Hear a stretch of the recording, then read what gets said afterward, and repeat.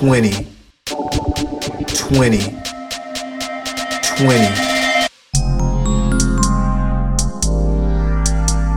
28 Minutes or Less podcast.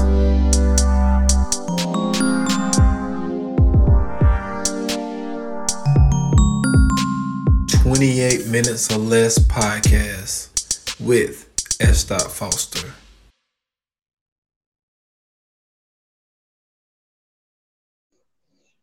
What's good, people? This is S. Foster of the 28 Minutes or Less podcast, and this is episode 40 of the 28 Minutes or Less podcast. And I got a very special guest on with me, man. This is the captain, he called himself, of the of the First Class podcast and the co-host of the C podcast. I have E. Carter on the pod with me, man. How you feeling, man? I'm feeling good, man. It's blessed to be here. Thanks for having me on. Like you said, I am the captain of First Class and also the co-host of the C podcast. Definitely. Yes, but it's good to be here. Man, I appreciate you coming on, man. We had it's been in talks for a while, man, but it's finally here. Finally able to get our schedules together and all that type stuff. And I want to get right into it, man, because I feel that you are a very interesting dude, man. Just by listening to your podcast, I started listening to the C podcast as well. So, when it comes to the First Class, y'all go into a whole bunch of different topics and things like that. The C podcast is more of a sports podcast. And, but what I wanted to get into, man, for the very first order of business is how you got into podcasting. But before we get there, I always thought it was amazing when the first time I heard you on, and the first time I heard of you was when you came on Scoot's Already Home podcast. Okay, and yeah, that's the first time I even heard of E. Carter. And so he was saying that you started a magazine, and I was like, that's dope for somebody to start a magazine. You know what I'm saying, in the early to mid 2000s, because magazines was a big thing in the the 80s and the 90s. So how did you get that idea of starting a magazine, man? To be honest, it was a dream that I had. So I just, it was something like, I was young and I always wanted to do something, right? So I was like, man, it's something that I want to do, man. I want to start a career. I want to be an entrepreneur. Like I was tired from working for people at an early age. Excuse me. So I was like, man, and I just had a dream, man. And then I just woke up and was like, yo, ain't nobody doing a magazine. And it was funny because one of my brothers, he had a dream about his business as well that same type of night. So the next day we played phone tag for like 3 hours. Like, he called me, but I'm calling him, like, all of that. And then by the time we linked up, he like, bro, I had this dream I got to tell you about. I'm like, shit, me too. So he tell me what his dream was about, what he trying to do. And then I'm like, man, a magazine, and everything kind of gelled. So he like, well, if I do what I'm doing and you do what you're trying to do, it's going to blow. Like, all right, cool. But the thing what happened with the magazine is I did a lot of research for like about 7 years before I even I was talking about it, researching, talking about it. And then about this is my third year of podcasting. So about 4 years ago, I was like, you know what? I'm going to go for it. So I went for it. I bought my LLC, First Class. It was going to be First Class Magazine. So all of First Class is originating from what the magazine was going to be. So everything I do with podcasting is kind of resembles my idea of what I wanted to do with the magazine. So, and my whole thought process was the fact of I wanted to highlight local business, new business, small business, entrepreneurs. I wanted to highlight all those people. And then I also wanted to bring up, certain discussions, certain articles as far as like depression, anxiety, relationships and stuff like that. Like, I didn't want it to be just an entertainment thing, or I didn't want it to be just for lack of better words, home and gardens. You know what I mean? I want it to be a whole package. And I wanted people who is in home and gardens to send me stuff to where, boom, that's the article that we're going to put in home and garden section. You know, I want to do advertisement and all of that. But eventually, man, I just didn't have the right team around me at that time to do it. I was doing a lot of that stuff myself. And for a magazine, that's very hard to do when you're trying to, one, build the magazine, get articles, get interviews, get advertisement, and then also pictures and everything else. I was trying to do it all myself. I was going to be the captain, the co-captain, the editor, you know what I'm saying? And it just ended up getting overwhelming, and I seen myself getting stressed out about it. And I'm like, man, this is something I'm trying to do to kind of relieve stress, to be an entrepreneur, so I can do something that I would love to do. And it's doing nothing but bringing me more stress. So I kind of just cut it. And then what kind of gravitated me to podcasting was, you know, a mutual friend that we both have, Scoots, you know what I'm saying, between him and then my brother Siege, who was also the host of the C podcast. Them two people, they already had a podcast going. And my brother Siege, his original podcast is the Link Podcast. And he started the Link Entertainment. So I talked to him and I talked to Scoots. And they was asking me about the magazine. How was everything working? How was everything checking out? And I'm like, man, I cut it, man, because it was just too much. I'm not meeting my deadline. You know what I'm saying? I don't want to keep pushing it back, because me pushing it back feels like I'm not going to do it. I've been pushing it back for 6-7 years at this point. Like, I want to put it out this year. And I keep having to push back my deadline, and I didn't like that. So they was like, well, they both told me, like, man, you've always had a gift of gab, bro. Why don't you just do a podcast? I'm like, man, I don't know, man. Y'all do the podcast thing, man. And it was like, man, look, you can do the same thing that you wanted to do for the magazine and your podcast. Like, it's about how you created and what you want to talk about. So I'm like, I got to thinking about it, and I'm like, you know what? That might be right, man, because instead of me writing and typing stuff and all of that, I'd rather just say it. Like, I'm one of those people that if I got to text you a long paragraph, I'll just call you. Yeah. You know what I mean? Like, I don't feel like typing all of that. I'd rather just tell you so you can get it in my own words. Like, whether it's directions or whatever it is, I'd just rather just tell you. So that's kind of how the idea sparked for doing a podcast. Yeah, like, because because I had Scoots on the last time he was on this platform, and he was telling me how he used to do, he said he had a camcorder in high school. And so he was like, he started recording stuff, putting stuff on YouTube, and all, you know, when YouTube was fairly new and all this type stuff. And he was just like, that kind of, you know, opened up a gateway of thinking about doing a podcast or whatnot when podcasting really became a thing. And me, I started, like, I get exactly what you're saying, because what I started doing was I started a blog where I would just put out like sport takes and, you know, whatever was the hot thing that was going on. You know, like I remember doing one blog where it was like black players in America, like in the NFL, all this type stuff. And then I remember I did one about I think it was when T.O. was first eligible of being in the not the Super Bowl, but the Hall of Fame, and he didn't make it. And so then I started talking about how the Hall of Fame do receivers wrong. It's only been, you know, now it's the fourth one. Calvin Johnson just became the first ballot Hall of Fame receiver. So it's not many of them. So yeah, like it's even only, though we just talked about that on the C podcast when we were talking about Hall of Fame inductees, but I did not know that Calvin Johnson was only the first ballot. I did not know that.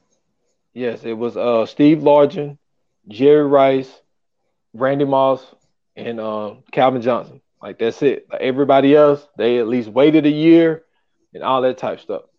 So I started doing that, and then I was just like, well, I could get my point across more by talking. So I started doing YouTube videos.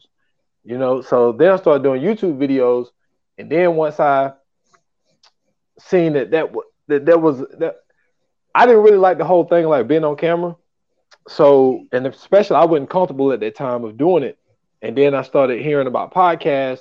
And then once I finished, did you ever read Charlemagne's book, Black Privilege? Opportunities come to No, those who create it. Oh man. no. Once I finished that next week I started the podcast. Hey, Like that book. I'm still reading this joint, 50 Cent. Oh, okay. Okay. Yeah, I'm still reading that one. Curtis Jackson, Hustle Harder, Hustle Smarter joint. Yeah, I'm still reading that right now. Yeah, like that was the book that really like kicked it off for me. I was like, yo, I'm gonna start this podcast thing. But I was kind of like you in a way, like, well, the thing is, what was difficult for me was I was by myself at this. Like I didn't have a co-host or nothing. Like my very first episode of the Stolen Time podcast called The Introduction, and I was by myself solo the whole joint. And Mhm. then my homeboy Mark, who I just had on the Stolen Time podcast on episode 204, he listened to it and he was like, yo, he was like, it was cool. You know, there's a few things you can button up, but he was like, man, you need a co-host. You need somebody to feed off of you. And so the only thing I could think of, I was like, well, hell, the only person I know that's around me that like to talk is my uncle. So I Right. went to my uncle, and then we just started it. But like, and then like the team, like I started something without a team and built the team while it was going. You see what Yeah. I'm saying? Like Okay. I did it, I Yeah. did it in reverse. You know what I'm saying? Yeah. Like you had a team with your magazine, and like, and then you Yes and ended up no. doing. Okay, Like so elaborate on that. I I had a team. Like basically, what happened with the magazine was I asked a couple of my homies, a couple of brothers, and was like, "Yo, I'm about to start this. Are you down? Are you with me? You trying to do this with me or not?" They're like, "Yeah." They're like, "Whatever you need me to do, I'll do it." I'm like, "All right, cool." Because it sounds like a good idea, bro. I'm with you. I'm like, "All right, cool." But once I started telling people what I needed, then the excuses started. Like, oh man, I was gonna do this, but man, I don't know, bro. This ain't my niche, which is understandable. Like, if it's not your niche, it's not your niche. But my thing at that time was the fact of like, none of this is my niche. You know what I'm Mhm. saying? I'm doing something so brand new to me that I don't know. I'm learning as I go. You know, so that's kind of how the start and fall of the magazine happened. And then even with the podcast, I kind of did the same thing. Like, yo, I'm doing a podcast, bro.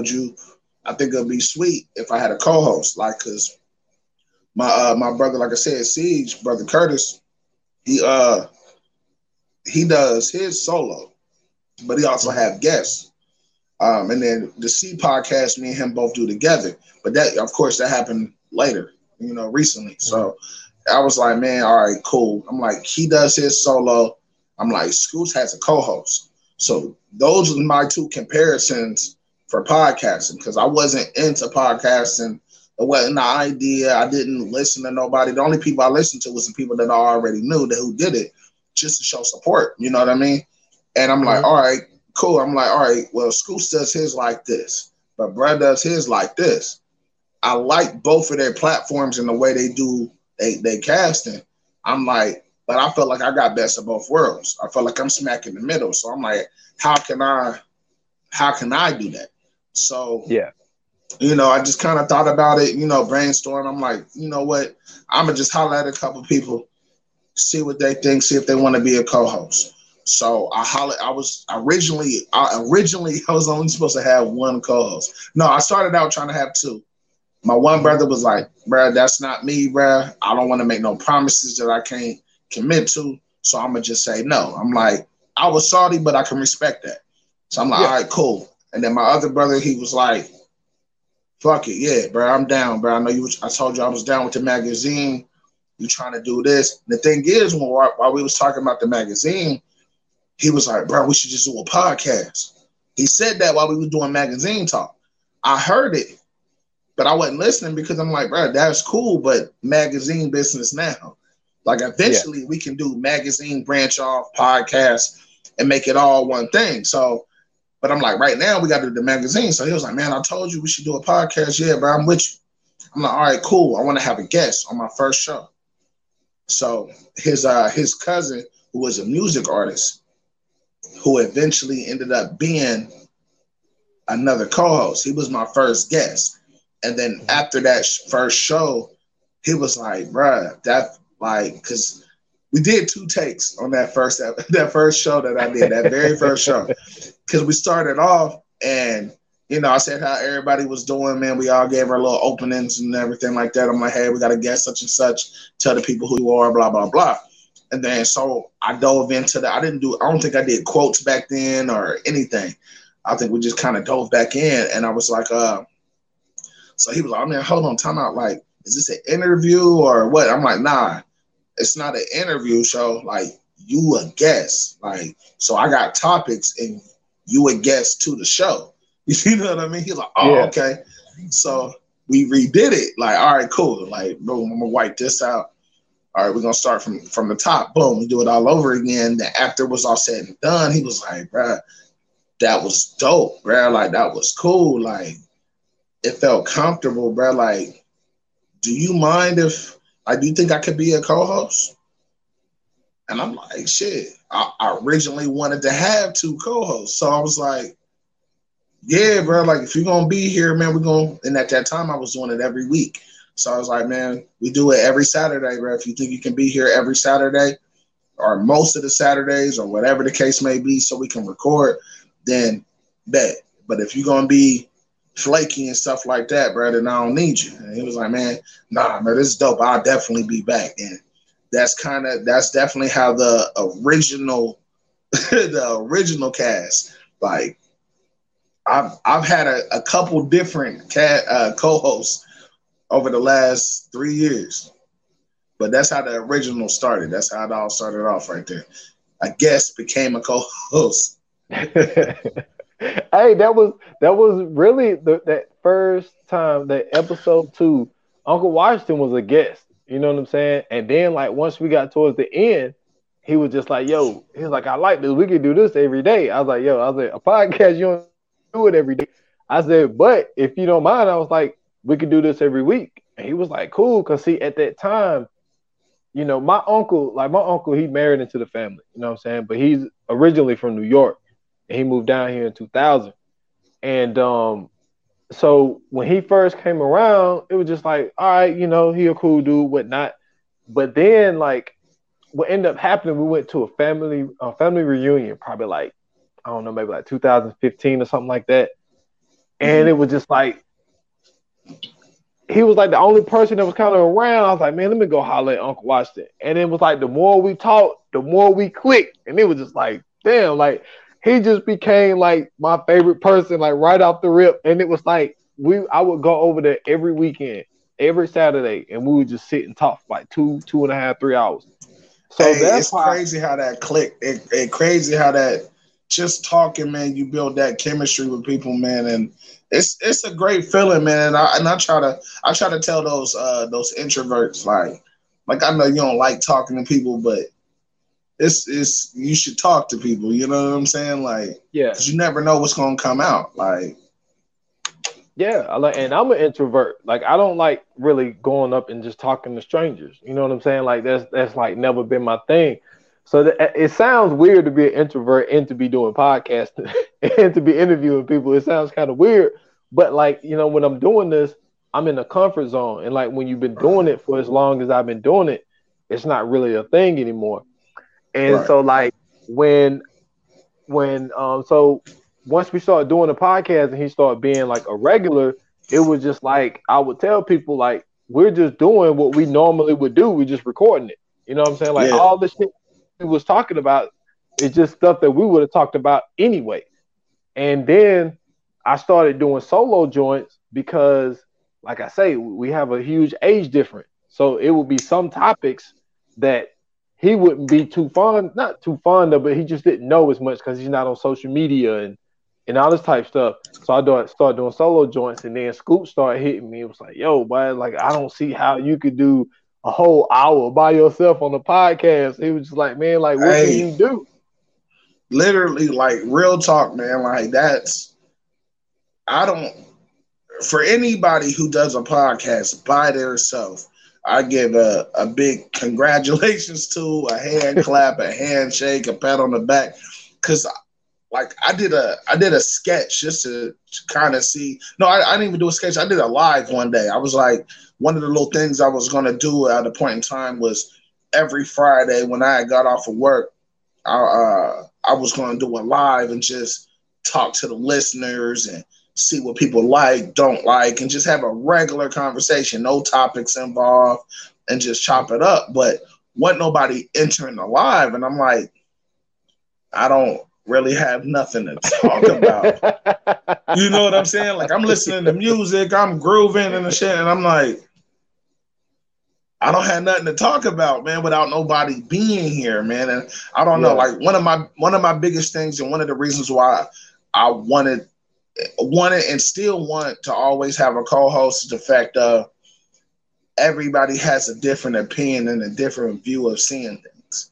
So just because I see things and view something a certain way, somebody else might have a difference of opinion. Now, having a co-host, which you might agree with me, you might not.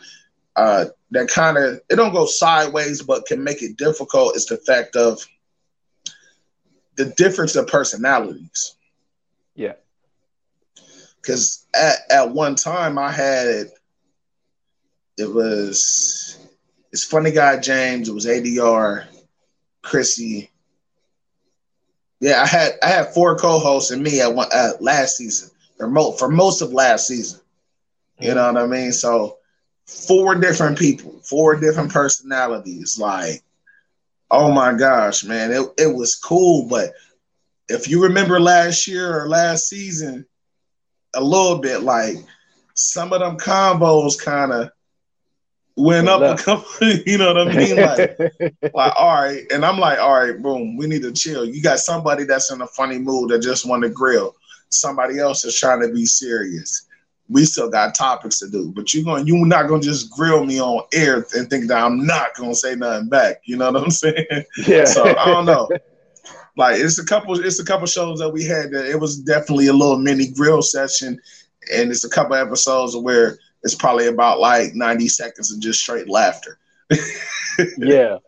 Yeah, like the thing, like with me and Uncle Washington, and when I started doing solos, like I said, it was one thing of him not being up on some stuff, or maybe he's not listening to some of the music that I'm listening to, and I want to talk about this album or something. And then other times when I was doing solo, it was the fact of like there was other things that I wanted to get to, and my uncle, man, he has a tendency to just ramble. He goes off the rails, and it just be like, I had some other things I wanted to talk about, and I wasn't able to get it off. So it's like, yo, I'm just gonna do another one like by myself to get all of that stuff off. And apparently, I must have got good at it because me and Scoops started being in communications around like, I think because he was on episode 27, right? And like I say, it's on 204 now.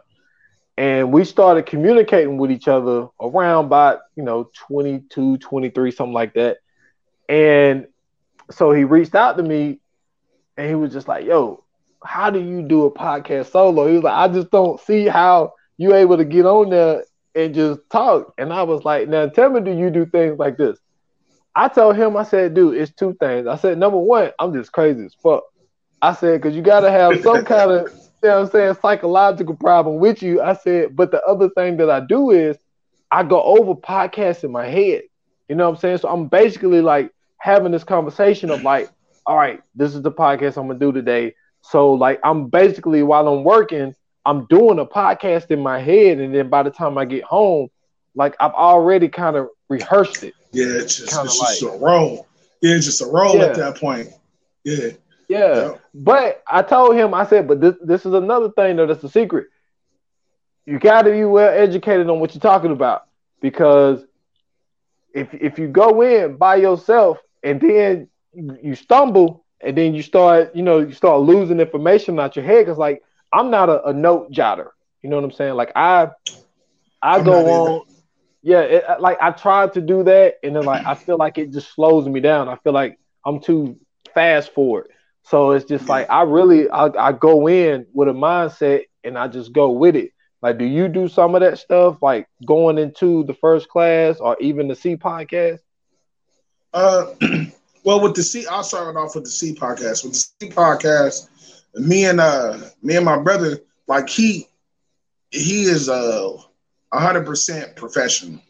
You know what I mean? And I know I talk in my hands, so I do a lot of this. But he 100% a professional, man. So before we even go on air, he like, all right, cool. Let's go over the topics again, man. I want to talk about this. And then the funny thing is while we're going over stuff, we end up talking about stuff. And I'm like, and I stop because I'm like, man, hey, we need to save that for the show. They're like, yeah, you're right. Because like to me, I'm like, all right, if I say it now, it might not come out the same way later.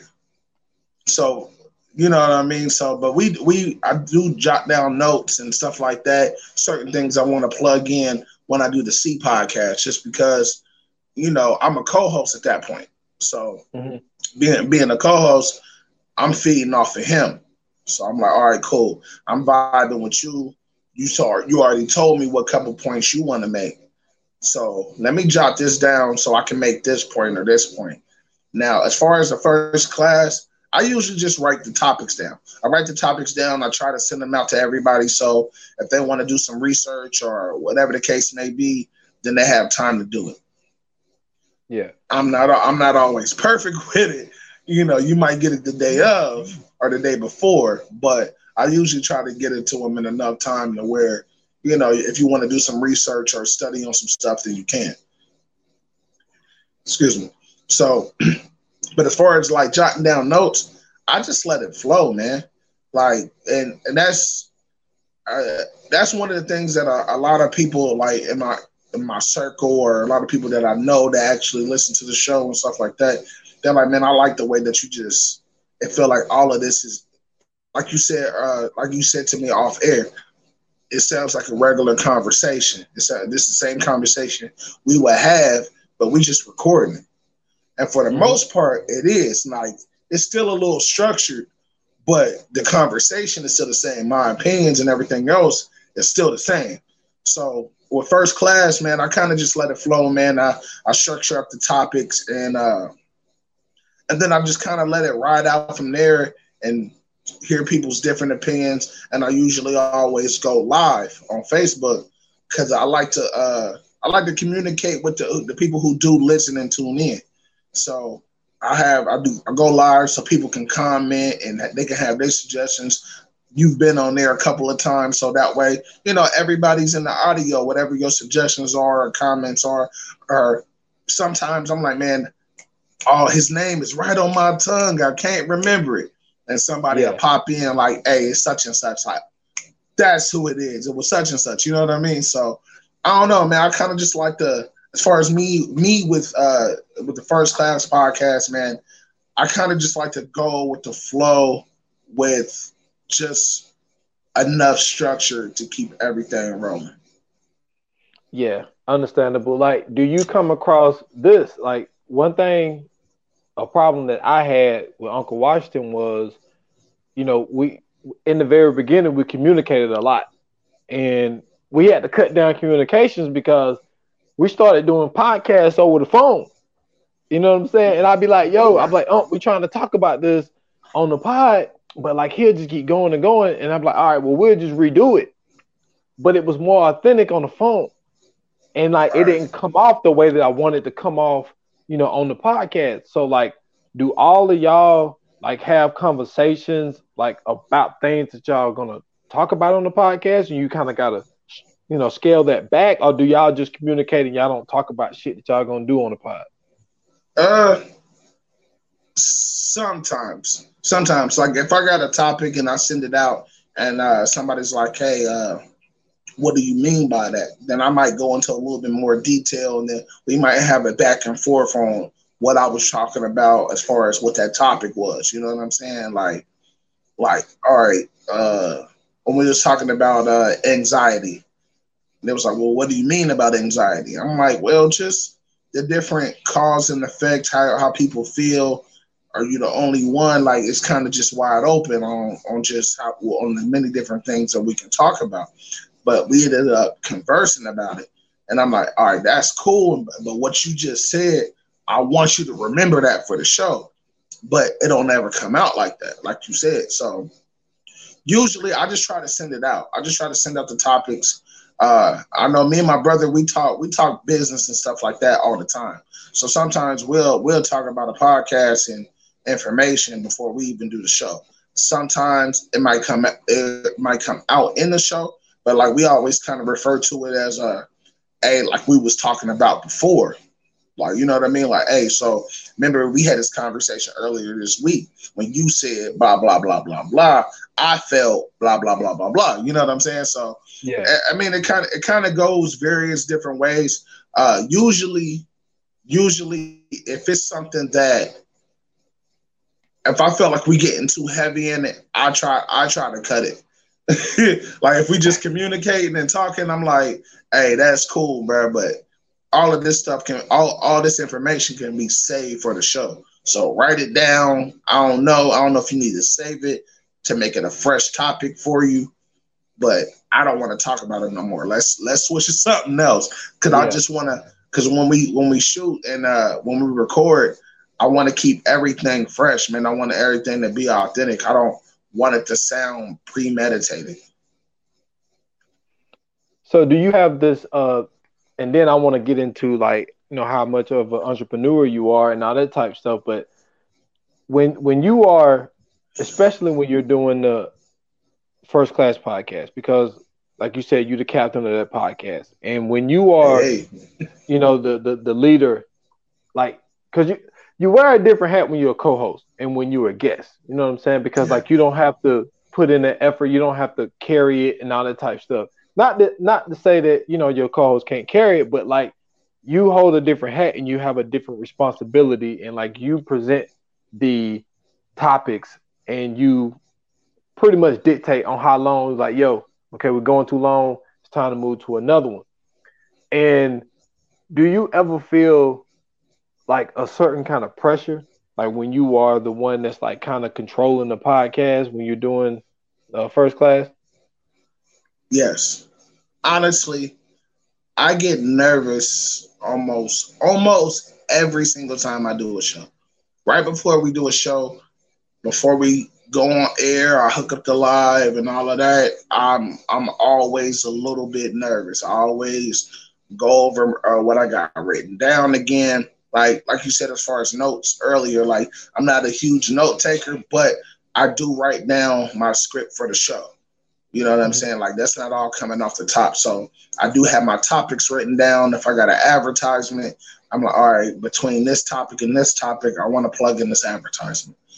Between this topic and this topic, I might do a shout out or whatever. You know what I'm saying? Just depending on what comes up. Or in the beginning, I'm like, all right, I want to do this quote. But I always get nervous. I always get a little nervous before I do a show. And I especially get nervous when I have a guest that actually comes down here and we get them a mic, they hear it with me, and it's like, all right, they came to me because they felt like I do something good. Like, let me give them the experience that they're looking for. You know what I'm saying? Like, let me be the person. Like, but I've always felt that way in every good or great thing that either I do or people feel that I do. Like I play sports growing up as well. So it was always a silent prayer that I always said to myself before I took the field or before I took the court. Like I used to do my warm-ups with my shoes untied. And a lot of people were like, bro, that's okay, cool. A lot of people used to think that was crazy. Like, bro, you could roll your ankle in warm-ups. I'm like, I'm not going that hard, bro. Like I'm just warming up. I'm just walking through the motions. But when I tied my shoes, I always said a prayer, and it was like, man, please let me be the man or the player that I feel that I am. Please let me be the person that I feel I can be. Please help me do the things that I feel I can do, that I believe I can do. You know what I'm saying? I always said that little type of silent prayer, something to that effect. And I always said that while I tied my shoes. Mhm. A lot of people don't know this, so this is, you know what I'm saying, an uncut exclusive, you know what I mean? But I kind of still say that same thing to myself every time I do a cast. Like, man, let's just be a good show. Please let me be the host that I can be. Please let my personality show. Please let the person that I am affect the show that I'm about to do. You know what I mean? And I'm like, hey, then I say that to myself. I look at the co-host like, hey, is everybody good? Y'all straight? Y'all ready? All right, cool. Then I keep my engineer. He gave me the countdown. 5, 4, 3, 2. And then it's go, yo. It's your man, E. Carter. And it's another episode of First Class Podcast. You know what I'm saying? And that's just kind of how I go. But do I get nervous or a little scared, a little timid, man, before every show? Yeah, but something that I learned from playing sports, man, if you're not nervous, man, then you don't care about what you're doing. Oh, yeah, for sure. That's you said what? You got it. No, I was saying that yeah, that's just me, man. I know a lot of people don't feel that way. A lot of people don't see it that way. But a lot of those people never played sports or wasn't in the sports how I was in the sports. Like me and football and sports, man, it taught me a lot about the game, but it also taught me a lot about life and a lot about acceptance, a lot about being eager, a lot about anticipation, a lot about excitement, and how to control some of those things and be able to focus on what you're doing. So if you're nervous and scared before you do something that you feel passionate about or feel big about, then I feel like that's perfectly understandable and normal. Oh yeah, man. When I used to do that, because it's so funny you said that. I used to have my shoes untied, and I had these ankle braces, and like they had like the ankle braces with, you know what I'm saying, when you pull the scrap over the front. And I used to always have mine unstrapped in the back, and I just did it because I thought it looked cool. I was like, I wouldn't even, you know what I'm saying? I just tried to be fly on the field. It didn't have nothing to do with like all of that type stuff. But that's funny you said that. I used to be really nervous. I remember like my best game. Well, maybe not my best game. Give me your best game. My best game was we played the school Greenville, and Greenville was it was a third round playoff game my senior year, and they was like the absolute, as far as offense, best offense in the league. I mean, well, the best offense in the state. Like they had the number one, the quarterback was the number 2 in passing yards. The running back was number 1 in rushing yards, and the receiver was number 1 in receiving yards.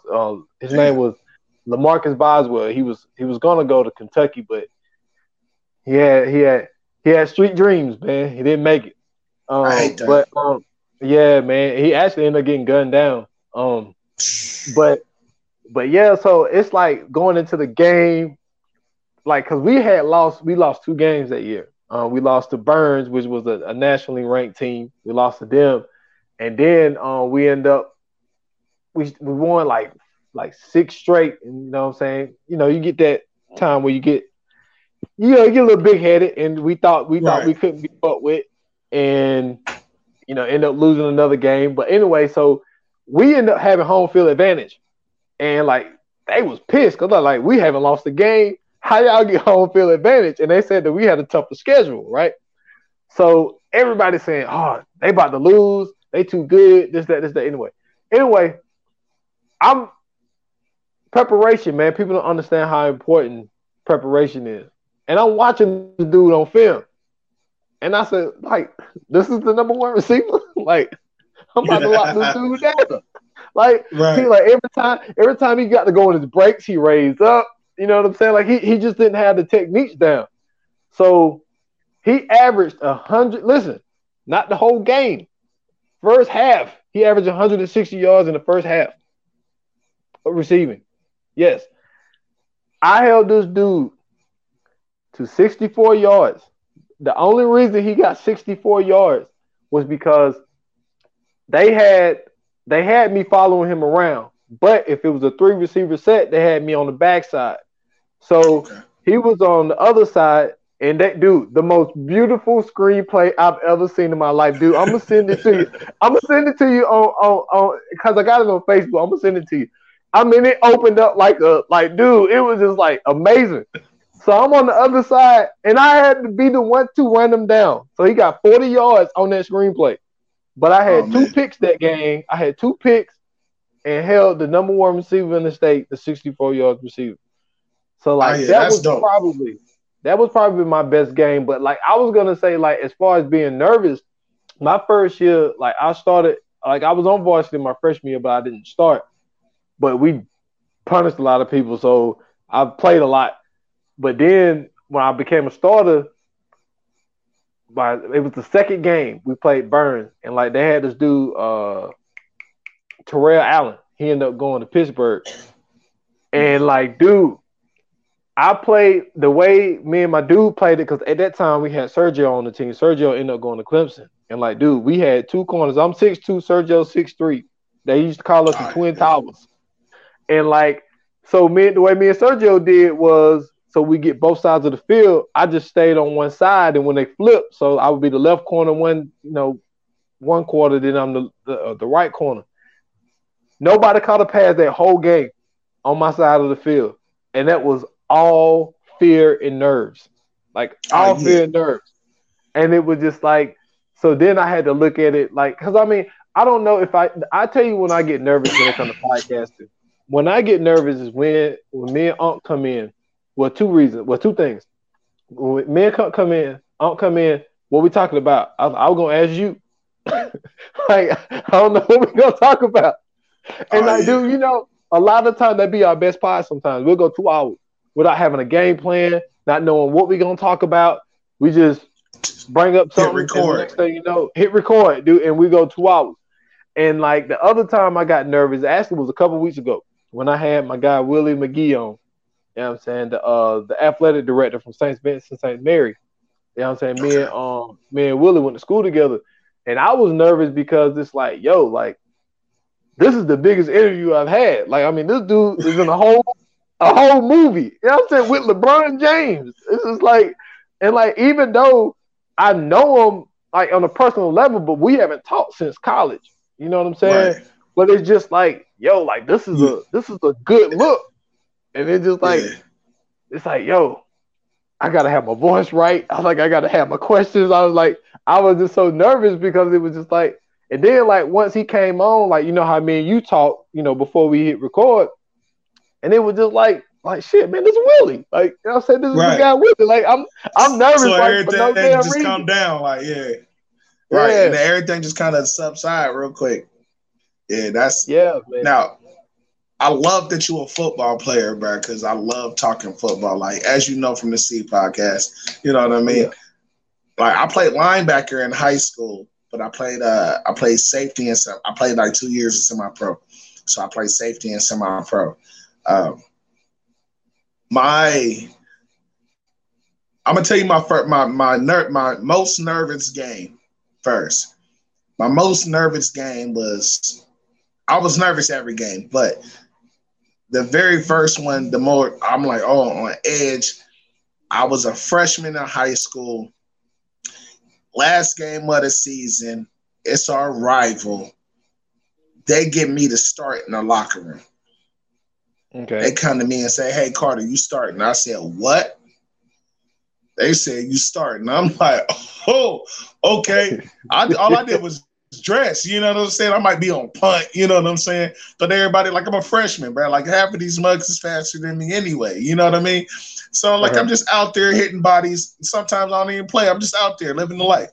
So they tell me I'm starting last game of the season. Division rivals, man. So I'm like, man, what? Like, city rivals. I don't even think we're not in the same division, but it was just city rivals, like, from the 90s, like, all the way up. Like, they was always the rivals. So I go outside while we warming up. My mom already there. I'm like, "Ma, come here. So she come down, like, "What's wrong?" I'm like, "Ma, I'm starting." She like, "What?" She like, "What?" She like, I'm not mad. I'm kind of happy for you, but against them big boys out there, I'm like, "Yes." Bruh, eyes wide. I'm wide eyed, like, yes, ma. She like, all right, come here with me, give me your hand. Said a prayer right there. hey, don't let my baby get hurt. You know what I mean? So I'm like, all right, cool, but we warm up, man. I was only in for 2 series, but it was a lifetime. So I didn't do nothing during first down, man. They spot the ball, like after kickoff, boom, everything. I go out on the field. They're getting ready. They're trying to spot the ball. It's this big guard, bro. He huge. He got to be every bit of 6'7", 6'8". Oh man. 3'4" something. He huge, like Rev. Hurry up and put the ball down. I've been waiting to kill somebody all day. And from the look of it, it looked like I'm over him. I play linebacker. I'm like, I'm dead. You know what I'm saying? I ain't never been sweet. So I'm gonna meet you where I gotta meet you at. But he got way too much intensity for me, bro. And he too big. Like, I'm gone. But luckily, right when he spotted the ball, one of my linemen just came over. I'm like, I slid to the outside. All right, bet.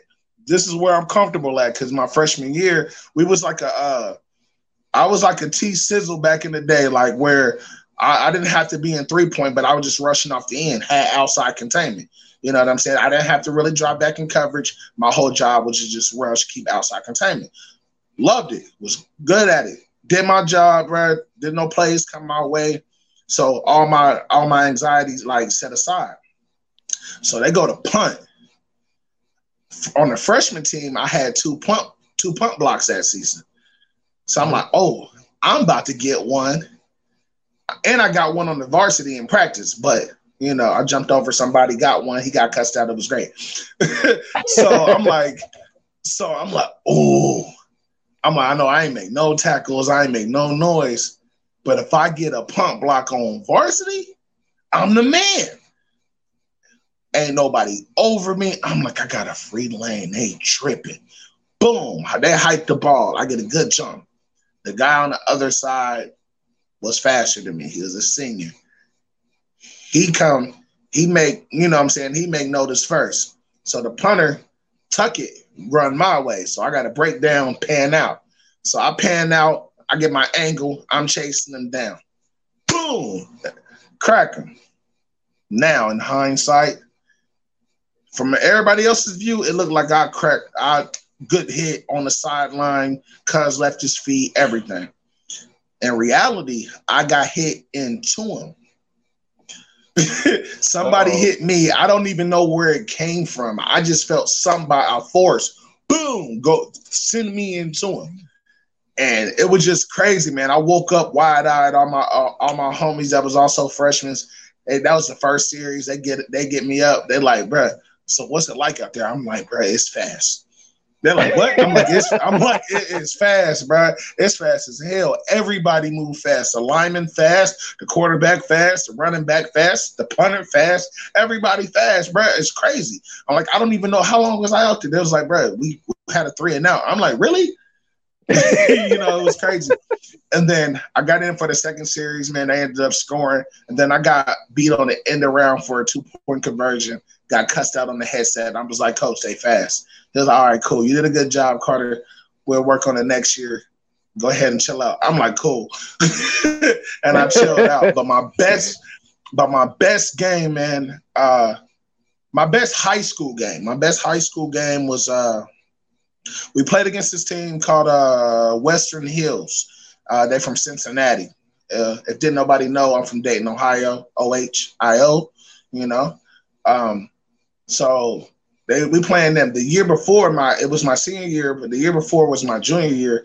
They blew us out, and we had to go to their place. They got a dirty field. I hated it, bro. I didn't really play that much. We got blew out. My senior year, it was on the floor. Like, they come to our place. We got the turf going, the lights going, homecoming. Oh, yeah. You know, it's my senior year now. It's time to eat. I ended up getting 12 tackles, 3 sacks, a forced fumble, a fumble recovery, and an interception. Like Yeah.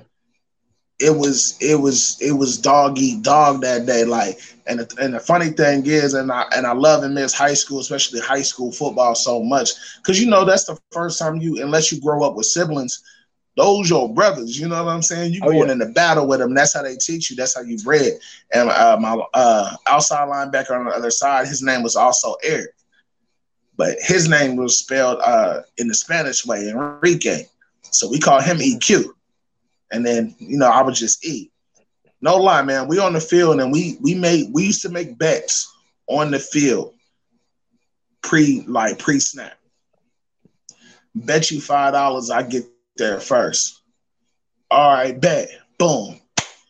Go. Whoever get there first. All right, next play, double it up. Hell yeah. Next play, double it up. So we coming. We coming off top. And like I said, I had that. Our secondary, we had a sophomore in the secondary. He ended up getting the paper for that game. He ended up having like 4 picks that game, just because the heat that we was putting on him. But that was my best. That was one of my best games. I also had a bit of an article in the Dayton paper with that too. But like I said, I was nervous that game too, man. And then as far as a podcast, being nervous, the biggest episode I was the most nervous on is the one where I had my brother Siege, my sister Shonda. Like, they both got their own little business going. They both got podcasts and stuff like that too. My sister Shonda, she got a lot of stuff going on. But it was like, to me, they was already kind of established and doing what they was doing. And I was kind of just getting it off. And I'm like, and they just so happened to both be in town that day. And they're like, well, what you doing? I'm like, man, I got a show to do. They're like, well, can I come? I'm like, you know what? Y'all here, just be on the show. Bro had some extra mics. She had some equipment. We sat down. We hooked everything up. Man, I was over here before we started. I'm over here sweating. I'm like, man, y'all hot? Everybody like, no, I'm good. I'm like, man, all right, cool. But then once we started going in the flow of the show, everything subsided. And I was like, man, all right, cool. Like, these my people. Like, I didn't, you know what I'm saying? I didn't kicked it with y'all. We didn't, you know what I'm saying? We was doing stuff and kicking it and hanging out before this. So everything kind of just like let at ease. But I was nervous, man, because I'm like, man, they already do this stuff, man. I don't want to be whack. And then they go back later and be like, man, E be giving a whack show, bro. Ain't nothing organized, you know what I'm saying? I just had that type of anxiety over me, especially like I always kind of feel that way when I have a guest on, man, because I just want to because for you to agree to it, you feel like I'm doing something good. And I just want to give you the experience, or I want the experience to be what you think it is when you come on the show. You know what I mean? Yeah, I feel you. And like even you noticed I started branching out more lately. Like, a lot of the times it just been me and Unc, and then when it came to this podcast, I would just do them solo. And but hold on, real quick, man, because like these football stories are fucking fun as fuck, man. Because like it is. Like, I mean, because like if you want to go by the stats, like my best game was my senior year when we played Burns, and like we was down 21 at halftime. And coach made a change. He ended up putting my homeboy Sinclair, you probably heard him on the podcast, put him at quarterback. And he was like, look, son, I'm going to need you to go both ways. So I'm like, all right, cool. So second half, I was going both ways. Because, see, I always was groomed to be a receiver. I was on Everybody wanted to be a receiver growing up, especially in our era, bro, in our generation. Everybody wanted to be either Jerry Rice or Randy Moss, like everybody. Yes, man. Like, because Jerry Rice, I'm a 49ers fan. Jerry Rice always been my guy. And so I'm sitting here. I was on the 9th grade team in 7th grade. So I was always at the high school. You know what I'm saying? So I've been in the system for so long. So like I was like grown to be a receiver. They ended up switching me to defensive back because we was playing. Everything always happened against Burns. Like, Burns is our rival. You know what I'm saying? And then it sucks when your rival get nationally known. They going out to California and going out to Ohio. They played somebody in Ohio. I forgot who it was. Like, they went out to California a couple of times. I mean, they was playing teams in Texas. And it's like we playing them, and it's usually a game. And that game, it turned into a game. But anyway, we playing them on JV, right? And on JV, dude, listen, I don't give a fuck what nobody say. JV matters to me. I hold the record for the most receiving yards. I had the record for the most receiving yards. Like I was murdering people at receiver, man. So we playing Burns, and this one dude, he just kept getting, murdered, man. He would get mossed like everything, like every possession. So coach looked at me and said, "Sean, just do something." So I started going both ways. So I'm playing defensive back. Never played defensive back before. Never played it. So then we go into the sophomore year, and the coach is like, we in spring practice. First team D. You know what I'm saying? I'm on the sidelines chopping it up. I'm waiting on the offense to come around. Right. Sean, get out here. I'm like, huh? He's like, man, get out here.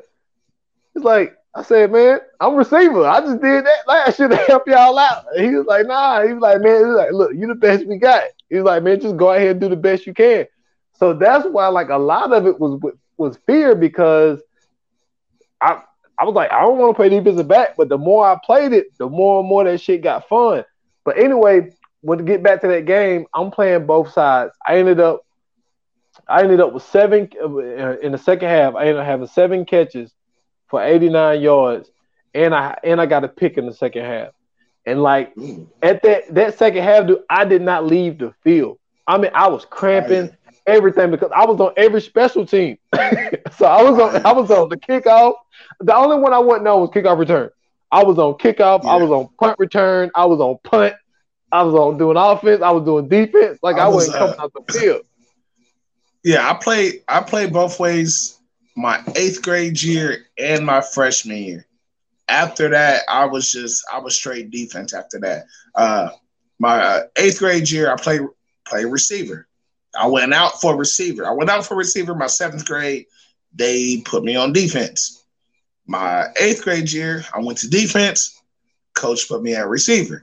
He was like, hey, you got to play both ways. So, like, you know, middle school ball is a little bit different. You know what I'm saying? Like, at least here, they didn't, for some odd reason, they didn't think people could kick or nothing like that. So we couldn't punt. They marked it off so many yards. That was the punt.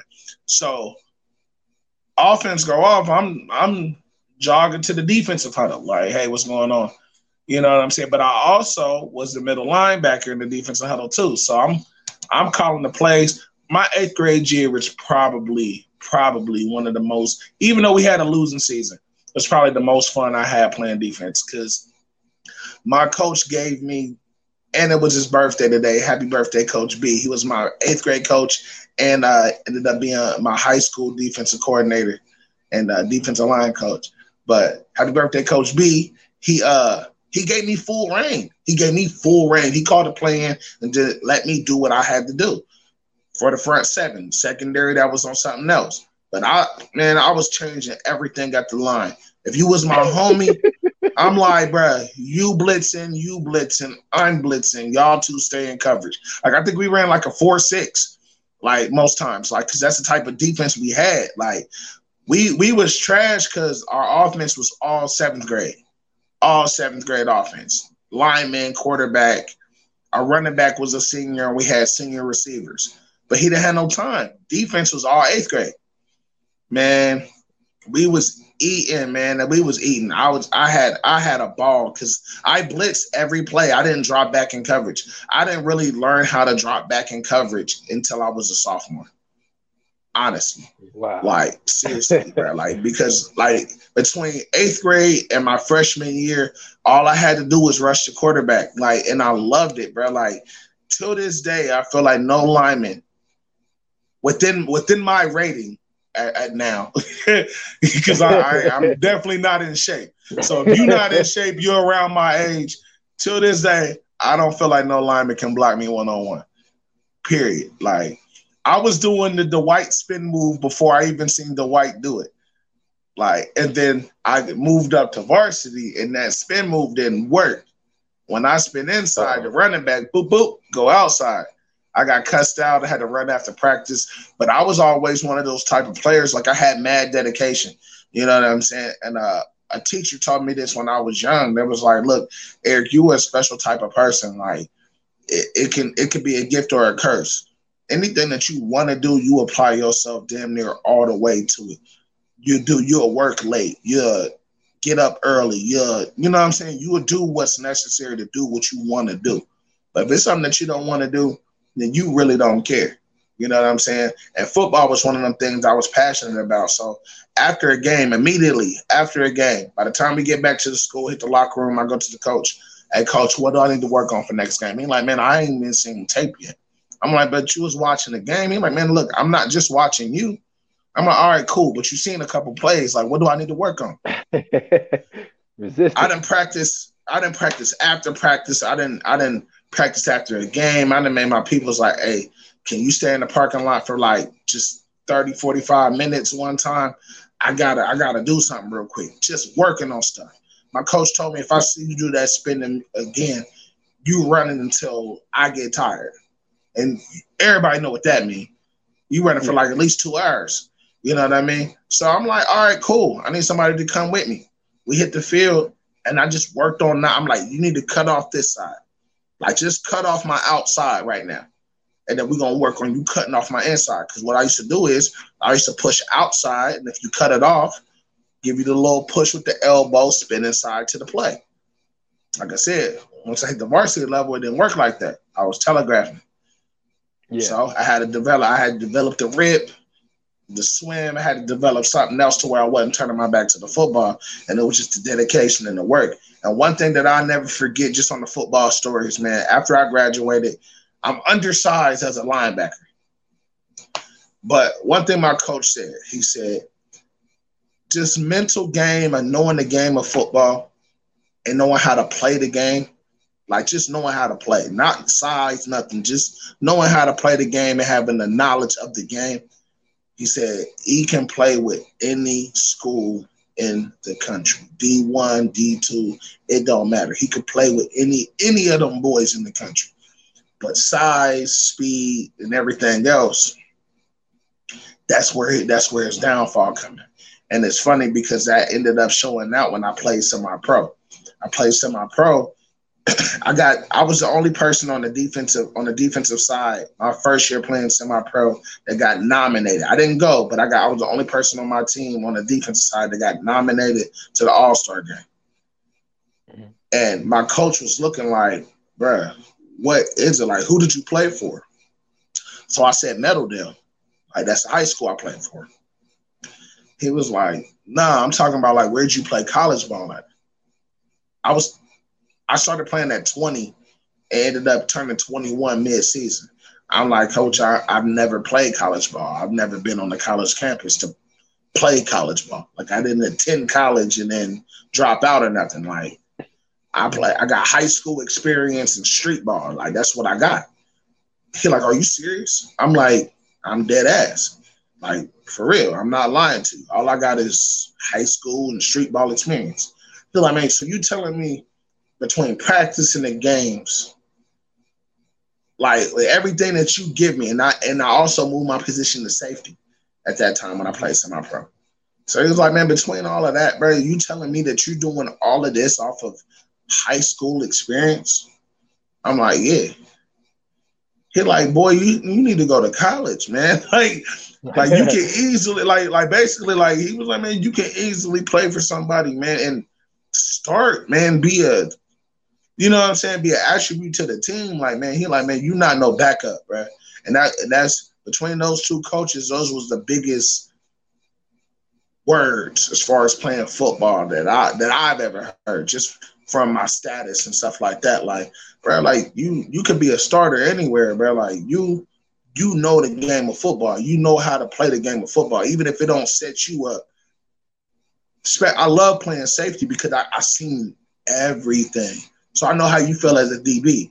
You know what I'm saying? So I see everything. I'm like, so I'll look at you over there like, hey, they got trips to the right, you singled on the left. If I'm your free safety and we in cover 3, I'm going to tell you like, hey, Sean, you locked up.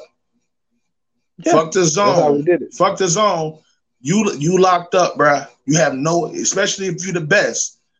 You know what I'm saying? You the guy. I'm like, bro, you have no help over top. I'm shading towards the right. You know what I'm saying? Like, all right, bet. Mm-hmm. Like, I don't know, man. It's something about that game. It always call you, bro. We can talk about football all day. You already know. Oh yeah, hey dude, like I am telling you, like this shit is so fucking fun because I like if I had that work ethic that you talking about, like things would have shaped up a little differently for me. Cause like I was the guy, like when we was in workouts, all the stuff, I'm giving you 110 off rip, all effort, everything. But once it was over, I left. Oh, You know what I'm saying? But see, a lot of that was because I worked in high school. Like I had to work every weekend. You know, so I worked at Wendy's. So it was just like, dude, I could show out on Friday night and I'm going straight home because I got to be at work at 7 o'clock in the morning. You know what I'm saying? So like, I didn't really give that extra effort.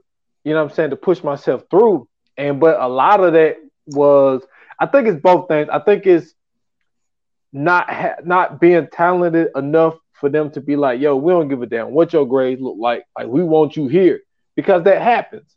Like I wasn't that good. not Like I was. not for us because no lie, man. Not meaning to cut you off, but like for me, that's how I went into it. I went into it like all I gotta do is excel at playing ball. If I excel at playing ball, I'm good. It wasn't the case. That time, that era, maybe I wasn't at the right school. They're like, nah, man. Like I missed half of my senior year due to grades, and I pulled back. And one of my biggest regrets is especially my senior year because we missed the playoffs, which in my 4 years in high school was the only time we was even eligible for the playoffs. Our freshman Oh year, God. our varsity went 1-9.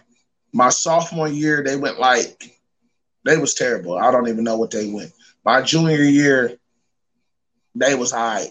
But everybody told us we was trash since day one. Freshman year, day one. They're like, y'all too small, y'all undersized, y'all ain't gonna be able to play at this level. They gonna run through y'all. This is all what the upperclassmen said. We went 7-3. We missed the playoffs by 4 tenths of a point. Not 4 points, 4 tenths of a point. We missed the playoffs, bro. And the thing is that we played our rivals because we always played our city rivals last game of the season every year. It never fails. And our senior year, it was whoever wins this game, you win, you win. And we went down and won 16-14. I was on the side. I had to be on the sideline. My man EQ, he got a big hit on their sideline, and he pointed to me. He did my little showboat I used to do. It was like, bro, that one's for you because you're supposed to be out here. And then we had a sophomore fullback that put in the last 2 points for the go ahead. That put in, and we called him helmets off because as a fullback, he was popping helmets off. And he was a heavy load, and he, boom, popped his way in there. We won by 2. And I got a little hit stick on the sideline because they was coming in hot. You know how it is. Everybody's supposed to clear out the way.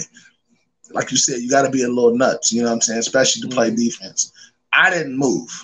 I seen the guy. I lowered my shoulder. He got on full gear. I'm a civilian at this point. I lowered my shoulder. Boom. Everybody like, bro, you just had to get you a hit. I'm like, I had to, bro. I can't run onto the field. They're like, bro, are you okay? I'm like, I'm great. They're like, bro, how you going to hit somebody in pads and you not in pads? I'm like, bro, I play linebacker, man. Like, Yeah. That's probably why my body messed up now, but you know how it go. But I don't know, man. That was my biggest regret was grades, especially my senior year of high school. Cause I felt like I was having like almost me and my middle linebacker, who is still my homie today. Me and him was going back and forth in the tackles category, and he ended up being number 1 on an all-time high school list that year. So if I wasn't going to end up, I could have ended up either number 1 ahead of him or number 2. That's dope. That's dope, man. Like for me, like my regrets, and then I promise I'll be moving. But like my regret, I got the same regret. It wasn't to the point where I missed a year. It was just more of when I really knew it was like what I really fucked up was when I talked to the coach at North Carolina State, and he was like, "Yo, you need a 1250 on the SAT to get in." I was like, "Shit," but I was like, "But ain't no way in hell I'm gonna get a 1250." And that's when I was like, it started to hit me like, man, if I would have had my GPA up, you know what I'm saying? Because the higher your GPA, the more flexible they'll be with the SAT. And I was just like, damn, I fucked that up, man. But you also got to realize I come from a school. Dude, we was 49-9 my whole 4 years. Oh yeah. Yeah, we and then the only time, dude, 3 of the losses came from Burns, and then the other 5 of them came from one school. That was Damn. Union. Union Okay. became our rival because they was in 4A when we was in 3A. They dropped to 3A my 8th grade year, so I wasn't on varsity yet. They beat our varsity team in the upper state championship because the way we do it is 3 playoff games, then the upper state championship, and then if you win that game, then you play in the championship game. So they beat our high school in the upper state championship. So then I'm on varsity my freshman year. They beat us in the upper state championship. Then my junior year, they put them in our division. And so we played them in the regular season, lost to them in the regular season. And then because we had 3 losses that year, we played them in the 3rd round instead of the upper state championship, lost to them in that game. So then it's like my senior year, and I'm like, yo, we beating Union this year. I don't give a fuck. So we beat them in the regular season. And then after we beat them, then like we knew, like, yo, this is our year. So then who do you think we play in the upper state championship? Union. So dude, let me tell you, because you brought up something when you were saying when you played safety and you was like 3 receivers one side, a lot of times the best corners on that backside, and like the way we did it, you just manned up. Listen, my guy, it's that's the way I did it. That's not the way the coaches did it. I'm the type of player. I'm changing stuff. Like, yo, I don't like none of this. Hey, I had signals for everybody. Like, yo, you locked up. You man on man. Don't count on me for help. You have no help. It's you. Dude, that's funny. But that's the way we did it. We would run cover 3 on the 3 receiver side and backside by yourself. So that best receiver come over there. I'll never forget David Smith. It's me and him. Listen, it's 4th and 20. Game on the line. They don't get this 4th down, it's over. We going to state.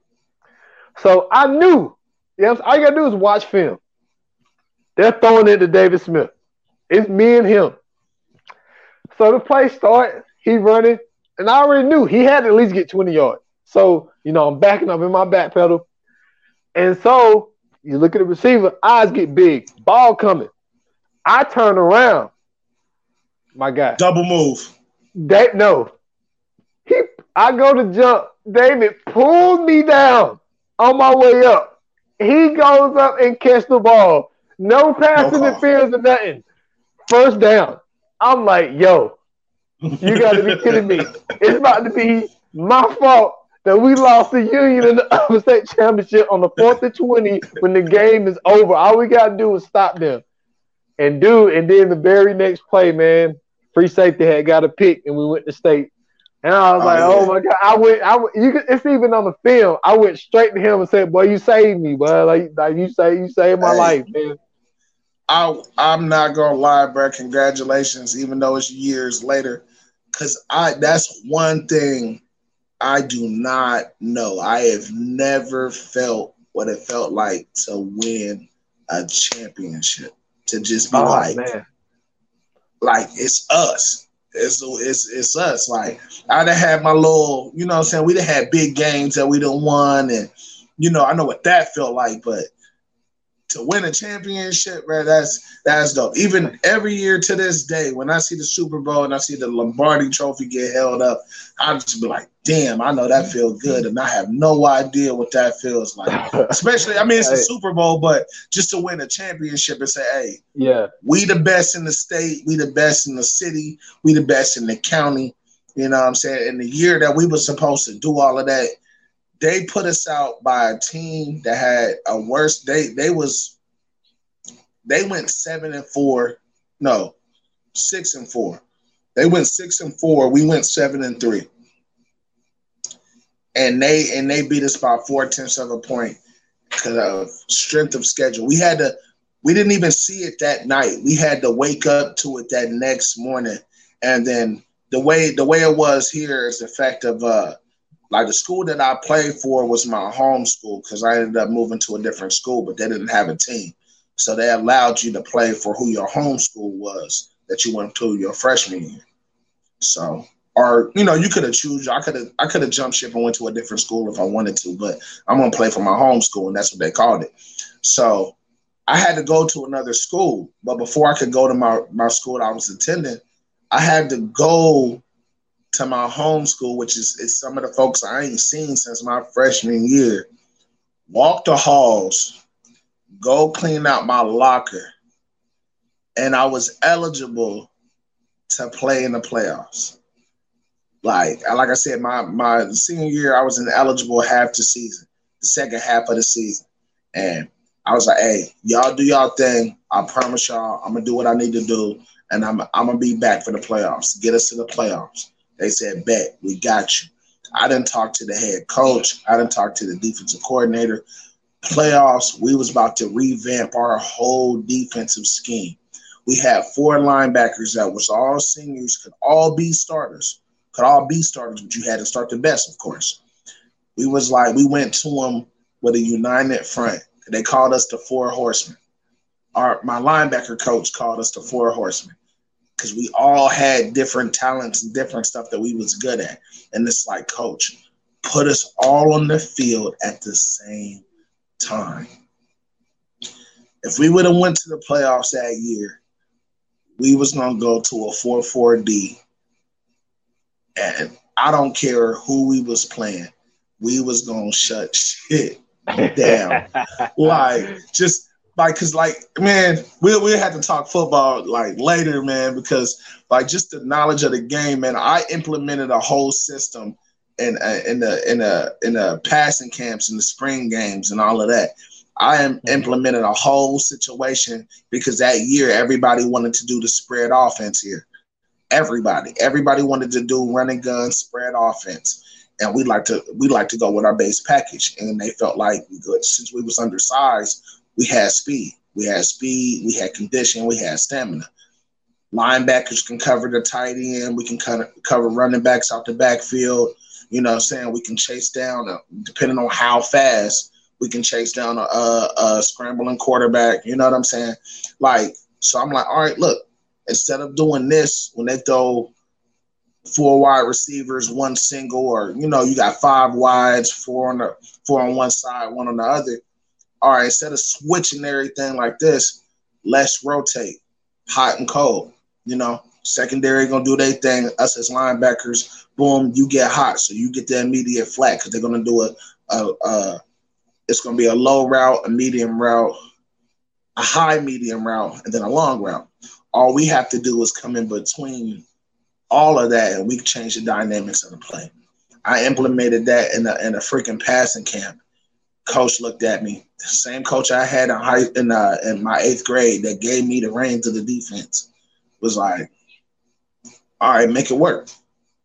We made it work. We shut the whole team down in passing camp doing that same thing. We were shutting teams down. That best game that I said that I had happened with that same thing that I implemented. Like, that's how I got my pick. I dropped one, but I got the other one. But it happened with the same thing. Like, man, this is going levels. If you're on the backside, you got a cold read. You're going to have that drag that's coming across the middle. Just follow it, chase it.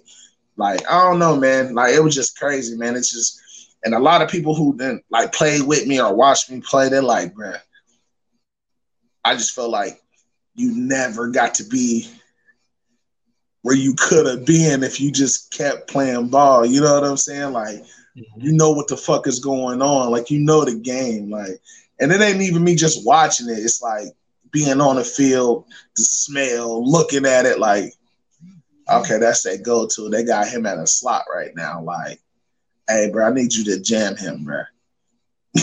I know we in the zone. Like, I know we in the zone, but jam him off the line. Motherfucker don't jam him, he pick up the first down. Like, bro, Look, bro, just listen to me. If you just listen to me, I promise you, I'm gonna get us there. That was my biggest thing from middle school to high school to even semi-pro. If you just listen to what I tell y'all, bro, like I know you probably got more age, more experience. You probably even got a state championship or something under your belt. I feel you, but just listen to me, bro, and I got you, bro. I swear to God, I'll put you in the right position to make a play, and it's on. But yeah, but we can talk about that shit all day. Oh yeah. But man, shout out to my 2003 man state champions, man. The state championship game was a breeze. Like it was the road there. Like once we got there, like we was up like 24, and then the coach called the dogs off. We ended up winning 33-17. But like we went through the test of Union and Greenville, you know, they had that huge offense. But man, you have an entrepreneur mind, man. You know, from wanting to start a magazine at a young age, and then, you know, you start the podcast, and then you get into the beard creams. So explain to people, like, you know, your beard creams, your merch, all that type stuff. And how did you get that mindset? I'm sorry. How did you get that mindset of wanting to do all of that stuff? Well, I'm gonna start off with the mindset. The mindset actually started with my mom's, man. Like my mom's was a very professional woman, man, and I watched her go through. She started her own business way back in the day, and I watched her go through that process, and I watched all the things that she tried to do, and she always tried to be professional about everything that she did. And you know, just growing up and seeing her do that, it rubbed off on me. So the older I got, man, I just kind of was just looking at life and looking at how things are going, and I'm like, I don't want to keep working these 12 hours, 10 hours. I don't want to keep working for somebody else, man. I really want to work for myself. And I actually say that to myself every single day. I got to go to my 9 to 5 life for real. Yeah. But so when I started the podcast, man, because the magazine wasn't supposed to just be a magazine.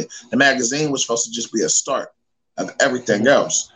And so when I did the podcast, I'm like, the same mindset, just stay with it. Like, it's not going to be just a podcast. Like, this podcast is just going to be the start of everything else. So, you know, me and my wife, we was talking and conversing and having conversations about just different things. And I'm like, man, I want to start merch. I talked about it last season. I'm like, man, I want to like do some merchandise, man. I see a couple of these bigger podcasts. They have hats, they have shirts, they have sweatshirts, they have hoodies, they have, you know what I mean? They have merchandise that they also sell outside of their podcast. So, so it's like, I want to, like, why can't I do that? Like, it's and the same thing when it came to sports and growing up. It was just like, man, I see somebody else doing this. I'm not hating on what they're doing, but it's just, why can't I do the same? You know, why can't I do it my way? Or why can't I embark on that same adventure or that same experience? So, you know, I just had to, like, you know, hustle, get my grind on, and of course, working 9 to 5, save up the money to do it. But I'm eventually at the point where merchandise is pretty much about a month or so out the way. Still working on stuff. Got most of the materials in to start printing stuff. I got a couple of things that I play with that you might see me wear on the show. Just stuff that I play with that I'm not going to sell, so I just wear it. Yeah. And then the beard cream, because I got a beard. You know what I'm saying? People who know me, they're like, man, if you ask the right brother, they'll tell you I had a beard since the 6th grade. That's a lie. But I've had a beard. I've had a full beard for a lot of my adult life. You know what I'm saying? So I'm like, man, look, I dabble. I grab oils. I try to take, especially once I learn how to take care of it and all of that. And like, I learned that your beard is just like the top of your head. You got to take care of it. You got to wash it. You got to put oil in it. You got to comb it. You got to do all of that type of stuff, brush it, whatever the case may be. So I was like, man, by me having a beard, why not start our own? Why not start our own? Now, I feel like that's something that I can market just because I have a beard, and something I can like also kind of teach people on how to take care and maintain their facial hair. So We started that. We just launched that about 2 weeks ago, I want to say, and I was nervous on that whole first post that I made when I said it was up and going. Man, I think I was sweating that day. I'm like, post. All right, cool. It's out there. And then I started getting feedback and started talking to people about it. I just sold 3 full kits this week. And so it's just for people that's listening, we got beard oil, beard shampoo, beard cream, and also a hydrating mist, aka a refresher. So the refresher, and that's something that I haven't seen a lot of people have. I haven't seen any company, big or small, have anything like that. So that's something that I feel like is new, and that should gravitate people, to what I got. And I also use all the products that I make and sell. I also use on my own beard. I know you see the grades and say, like, man, I don't know, man, I ain't trying to go grade, but you can't see it like this, but it's definitely soft, healthy. You know what I'm saying? And then that's what I want to provide people that have beards, big beards, small beards. Man, I want it to be healthy. I want you to be able to take care of it and have every bit of the experience of having a beard that you can't have. I don't know if it helps hair growth. Some of the things that we put in it is supposed to stimulate hair growth, but I need somebody to buy it that doesn't have a full beard to let me know if it grows or not. Because I'm not going to understand if it helps growth or not. You know what I mean? Hey. But that might be me, but I've been trying for ages, but. Like, listen, I didn't have a mustache until I was like 23, my guy. Like, it took me forever to get anything to even grow. Hey, I know a lot of people like that, man. I got a brother like that. He's like, man, I ain't got nothing. Like, man, I love the support, but what am I gonna put it on my face? I'm like, yeah, put it on your face, man. But it's definitely been quite an experience, man. It's like, all right, man, I go from podcasting to actually full-fledged getting into this entrepreneur world where, not only am I a host, but I'm an owner. I'm selling products and just trying to keep that business mind. Because one thing that I always want to do, another thing that kind of makes me nervous is that I always want to conduct good business, man. I always try to, the couple people that do have our products right now, I try to do a follow-up with them. Like most of them I know. Well, pretty much everybody I know personally that's bought a couple of the products recently. I know them personally. So, and I started off with the oil. So all I had was the oil at first, and I was going to do samples. But the more I thought about it, I'm like, man, that's me losing money just passing out samples because I got to buy the bottles. I got to make the product. Like everything is homemade. This is not being rebottled and with a brand stamped on it. No, everything it's definitely being homemade and cooked up here. You know what I mean? So I'm like, well, I'm losing money. If everybody gets it and they like it, they're not gonna buy it again when they already got some of it. They're just gonna use that until they run out. So I'm losing the customer. So I'm like, man, I gotta sell it to you. You know what I mean? Like, I'd love for you to try it, but I just tried it on myself. Like, look, I got it on. I'll be like, hey, look, man, I got it on right now. Like, and it's weird, but a couple people were like, bro, no homo. Can I smell your beard? Like I get it, bro. Go ahead, bro. They'll be like, bro, smell good, man. It looks shiny, bro. It looks soft, bro. Like, all right, man, I'm a mess with you, bro. Let me see what it's like. So I sold them that, but I always try to do a follow-up, like, after a couple of days or a week, like, man, are you using the oil, man? How you like it? Is it good on your skin? Do you like to smell? And I've got a lot of great feedback, from all the products that people have bought, so far. Haven't had anything negative, anything bad or anything like that. So it's definitely a good product, man. And anybody that has a beard, that's into maintaining their beard. I know a lot of people, they're like, nah, I don't mess with it. I wash it when I'm in the shower and I just let it go. If that's your thing, that's cool. But taking care of your beard with natural oils, natural shampoo oils, natural cream oils, natural everything. You know what I'm saying? It's gonna help it feel a little lighter. It's gonna smell good. It's gonna look great, and either your lady is gonna love it, or the ladies is gonna love it too. You know what I mean? Because almost every lady loves a man with a beard. You know what I mean? I ain't throwing no shade. So that's why I said almost. All ladies don't like a beard. All ladies don't like a beard, but the ones that do like a nice healthy one. So if you into that, man, mess with the come to First Class and get some of the First Class beard products. Oh yeah, man, for sure, man. I hope nothing but success. But don't think I forgot, man. Listen. You already know, man. Listen, I listen to your podcast, man, and it's no disrespect to everybody else. Everybody else have, you know what I'm saying, that their own thing going on.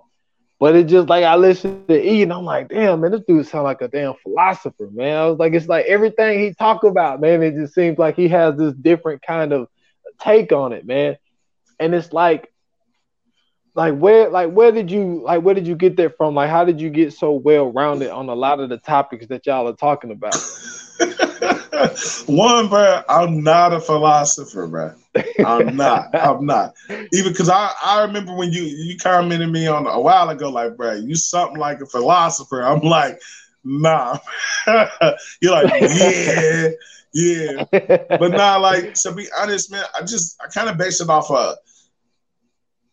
of one, both my parents, and then life. You know what I'm saying? Like, I've been through a lot of different hardships just over the years, just growing up. That's what life do. And some of the things that my mom and my dad have both taught me on my, growing up, which is things are going to happen. It doesn't matter how things happen. It matters how you deal with them. And that might be one of them philosopher moments, but Yeah. but that's just kind of what I got it from. It's like, all right, I can understand that you're dealing with something, but it's a flip side to everything, man. And that's just the way I kind of look at stuff, man. It really doesn't matter what it is. I'm looking at it maybe at a different angle, like nothing to be too far fetched, but something to me that feels right at home. There's something that makes it more well-rounded, something that can be understood. And I know a lot of people might not know how to take it and put it into words. So when the time strikes me and I can be able to put that feeling or that thought into some type of words, that's just kind of how it comes out sometimes, man. Like I said, man, they told me to get into podcasting because they say I got a gift of gab. I've been told just over the years. When I was young, a cousin of mine, she was like, "Boy, you're gonna be a preacher." I'm like, "I don't think I'm gonna be a preacher." She was like, "But you can talk, and when you talk, you got something behind what you're saying." Yeah, people, you know what listen. I mean? And then a couple people I done heard, "Oh, you should be a motivational speaker." I'm like, I don't think I got that type of charisma, but hey, if you say so, you know what I mean? And then when I was in middle school, a couple of people was like, "Hey, you should be a stand-up comedian." So it's just funny that this over the years, a lot of folks thought of me as being a public type of speaker or speaking with people or to people or, you know what I mean? Something to that effect. I don't see it as philosophy. It's not something that I cook up previous to the shows or to the topics, or like it's literally just how I feel and my thought or my emotion or my take on what we're talking about. So and I give a lot of credit to my OGs, whether it's my mom, my dad, my aunts, you know what I'm saying, my uncles, a lot of the OGs, a lot of the people that I done came across that's helped me through certain experience in my life. And like I said, my parents they instilled in me at a young age that you're a big man. You're gonna be a big man. Big man doesn't mean your stature. You know what I mean? It doesn't mean how tall you are, how wide you are, how strong you are. Big man has everything to do with your heart and your mind and your soul. So as long as you got a good big heart, big soul, and a big mind, you always want to be a big man. And they taught me that at a young age to be able to do that. And my mom was one of those people that always told me when I speak, I need to be heard. Mm-hmm. And not even just not being obnoxious about it, not being the loudest person in the room, but when you speak, have some words behind it, have something behind it, have some meaning behind it. You know, it's not about just what you say or how loud you say it. It's about how you say what you say. And that's one of those things. And then too, now it just kind of popped in my head. I really never thought about this, bro. Like never. But it might have something to do with me and my mom's verbal battles. Uh-huh. And I know people see me do that when I speak to my moms and my pops because they both had passed away a couple years back. But me and my mom used to have a lot of verbal battles, like from me getting in trouble to me trying to extend my curfew and all of that, and I could never get her. Like I'll say something and she'll find a loophole in what I said and be like, yeah, but blah blah blah blah blah. And I'm like, man, what? And then I got a couple wins. I got a couple wins on my belt. A couple of it. And when I got her and I'm like, oh, I got a stump. You know what I'm saying? So I think it kind of all started then, and us having that back and forth and those different type of dialogues and everything else is just life, man. And like I said, a lot of people growing up always said that they to this day, people tell me like, bro, if you let E talk to you, he'll talk to you all day. He'll talk to you all day. He'll talk to you all night. It doesn't matter what it's about. You can talk about 16 different topics. He'll still can come back to the first one. He got a gift of gab. And I guess with that gift of gab comes a little bit of wisdom, I guess. I don't know. I don't really know. Yeah. But I appreciate you saying that. I'm going to take you saying as me being a philosopher as I drop some gems from time to time. Oh, yeah, for sure. And that's what I mean, man. Like, and you got to give back. Yeah, and I'm glad you do what you do, man. At some point, well, first off, man, sorry to hear about your parents. I heard you say it earlier. I was just trying to squeeze it in. At some point, it is what it is, man. That's life. Oh yeah, man. I appreciate it. Yeah, no problem. And like, man, you have a gift. I'm hoping that with this interview on this podcast that I could bring some people to come over there and check you guys out on the First Class Podcast and as well as the C Podcast.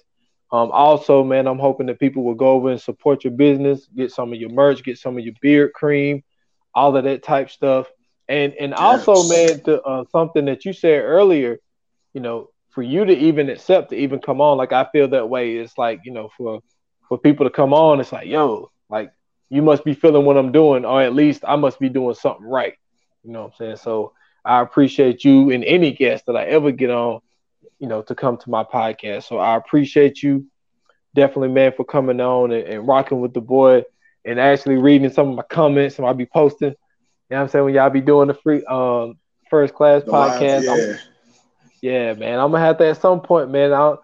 Either way, man, the First Class, either or the C, whatever. Like I'm always down. See, I gotta figure out a way to, because we do all our stuff. Like everybody be here, you know what I mean? So yeah. I gotta figure out a way to kind of get you in, man.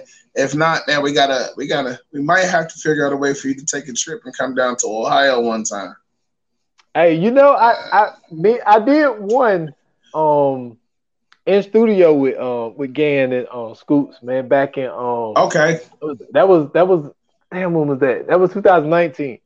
But okay, I'm about to say that. But at the time though, I was kind of in a relationship with a girl that was in Ohio. You know what I'm saying? So that's the main reason I was even up there. And come to find out, Scoop was 10 minutes down the road. Like, how odd is that, my guy? Like, so if it's cool, if he was 10 minutes down the road, I'm 15 minutes down the road. Oh, but that whole relationship is deaded. Like that's I know. I got you, but I'm just saying if you remember the location, then if he was 10, then I'm about maybe like 13, 15 minutes. Yeah, man. I'm man, I'm working on some stuff. Like I'm actually going down to Florida this year. Like that's the one thing that I'm doing, but we'll see if anything could be worked out. Or if not, but like this can't be the last time we do this, even if it's back on this platform. Because like I still got tons of more questions, man. But I also do. Didn't mean to cut you off. I also do have another platform that we can do, man. I am doing an interview stint too, so we could definitely probably do an interview stint where, the roles are reversed, and we can do it like that too.